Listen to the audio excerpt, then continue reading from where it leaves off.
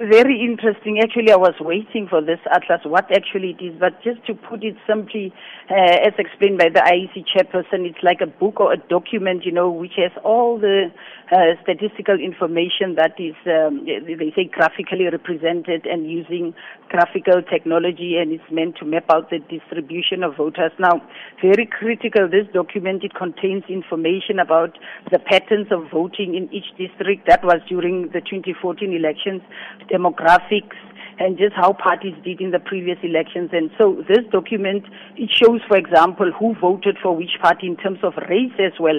We know that the issue of race has been, part of a debate to say black or white people. You'd hear people say a particular race is voting for that party and that. So this is able to give political parties an idea of who actually voted for them. So this is what this atlas is having. And it also gives information about how the voters' role has improved over the last 15 years. And the IEC chairperson, for example, said, to date there's an additional 7 million people who are on the voters' roll. And so this atlas, it also shows that more than half of the people actually, Darshan, on the voters' roll are women, and that is 55%. So in essence, when we looked at it, the majority of people in this country who are voting are women.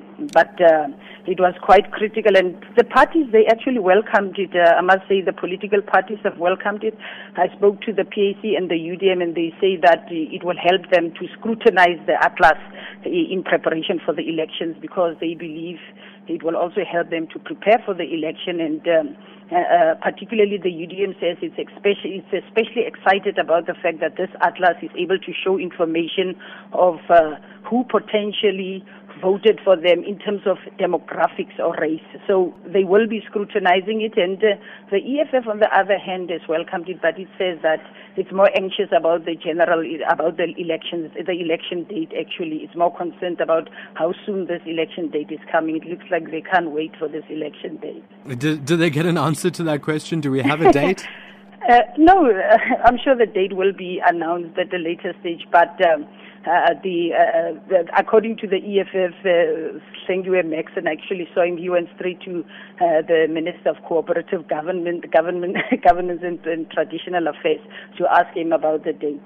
But let me say, right now they're just busy, now briefing the Home Affairs Committee. That occasion is done. They're now briefing the Home Affairs Committee and the IEC. They will be talking about the issue, you remember, about the capturing of addresses of people on the voters' roll.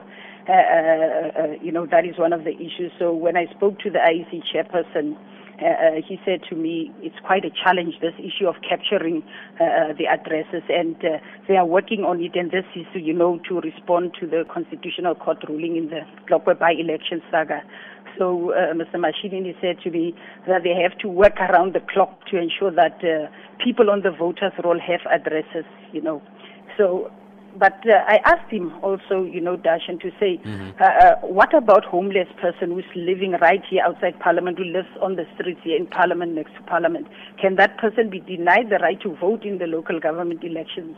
And he says they have plans in place. He says they are now going to try to find ways to get all the critical information to register such people. Sounds like as long news. as you know where to find them. And what he's saying is, for example, they will be able to identify them with a landmark. So in this case, somebody who's staying here next to Parliament, if they're looking for him, they must come and find him here, sleeping next to Parliament.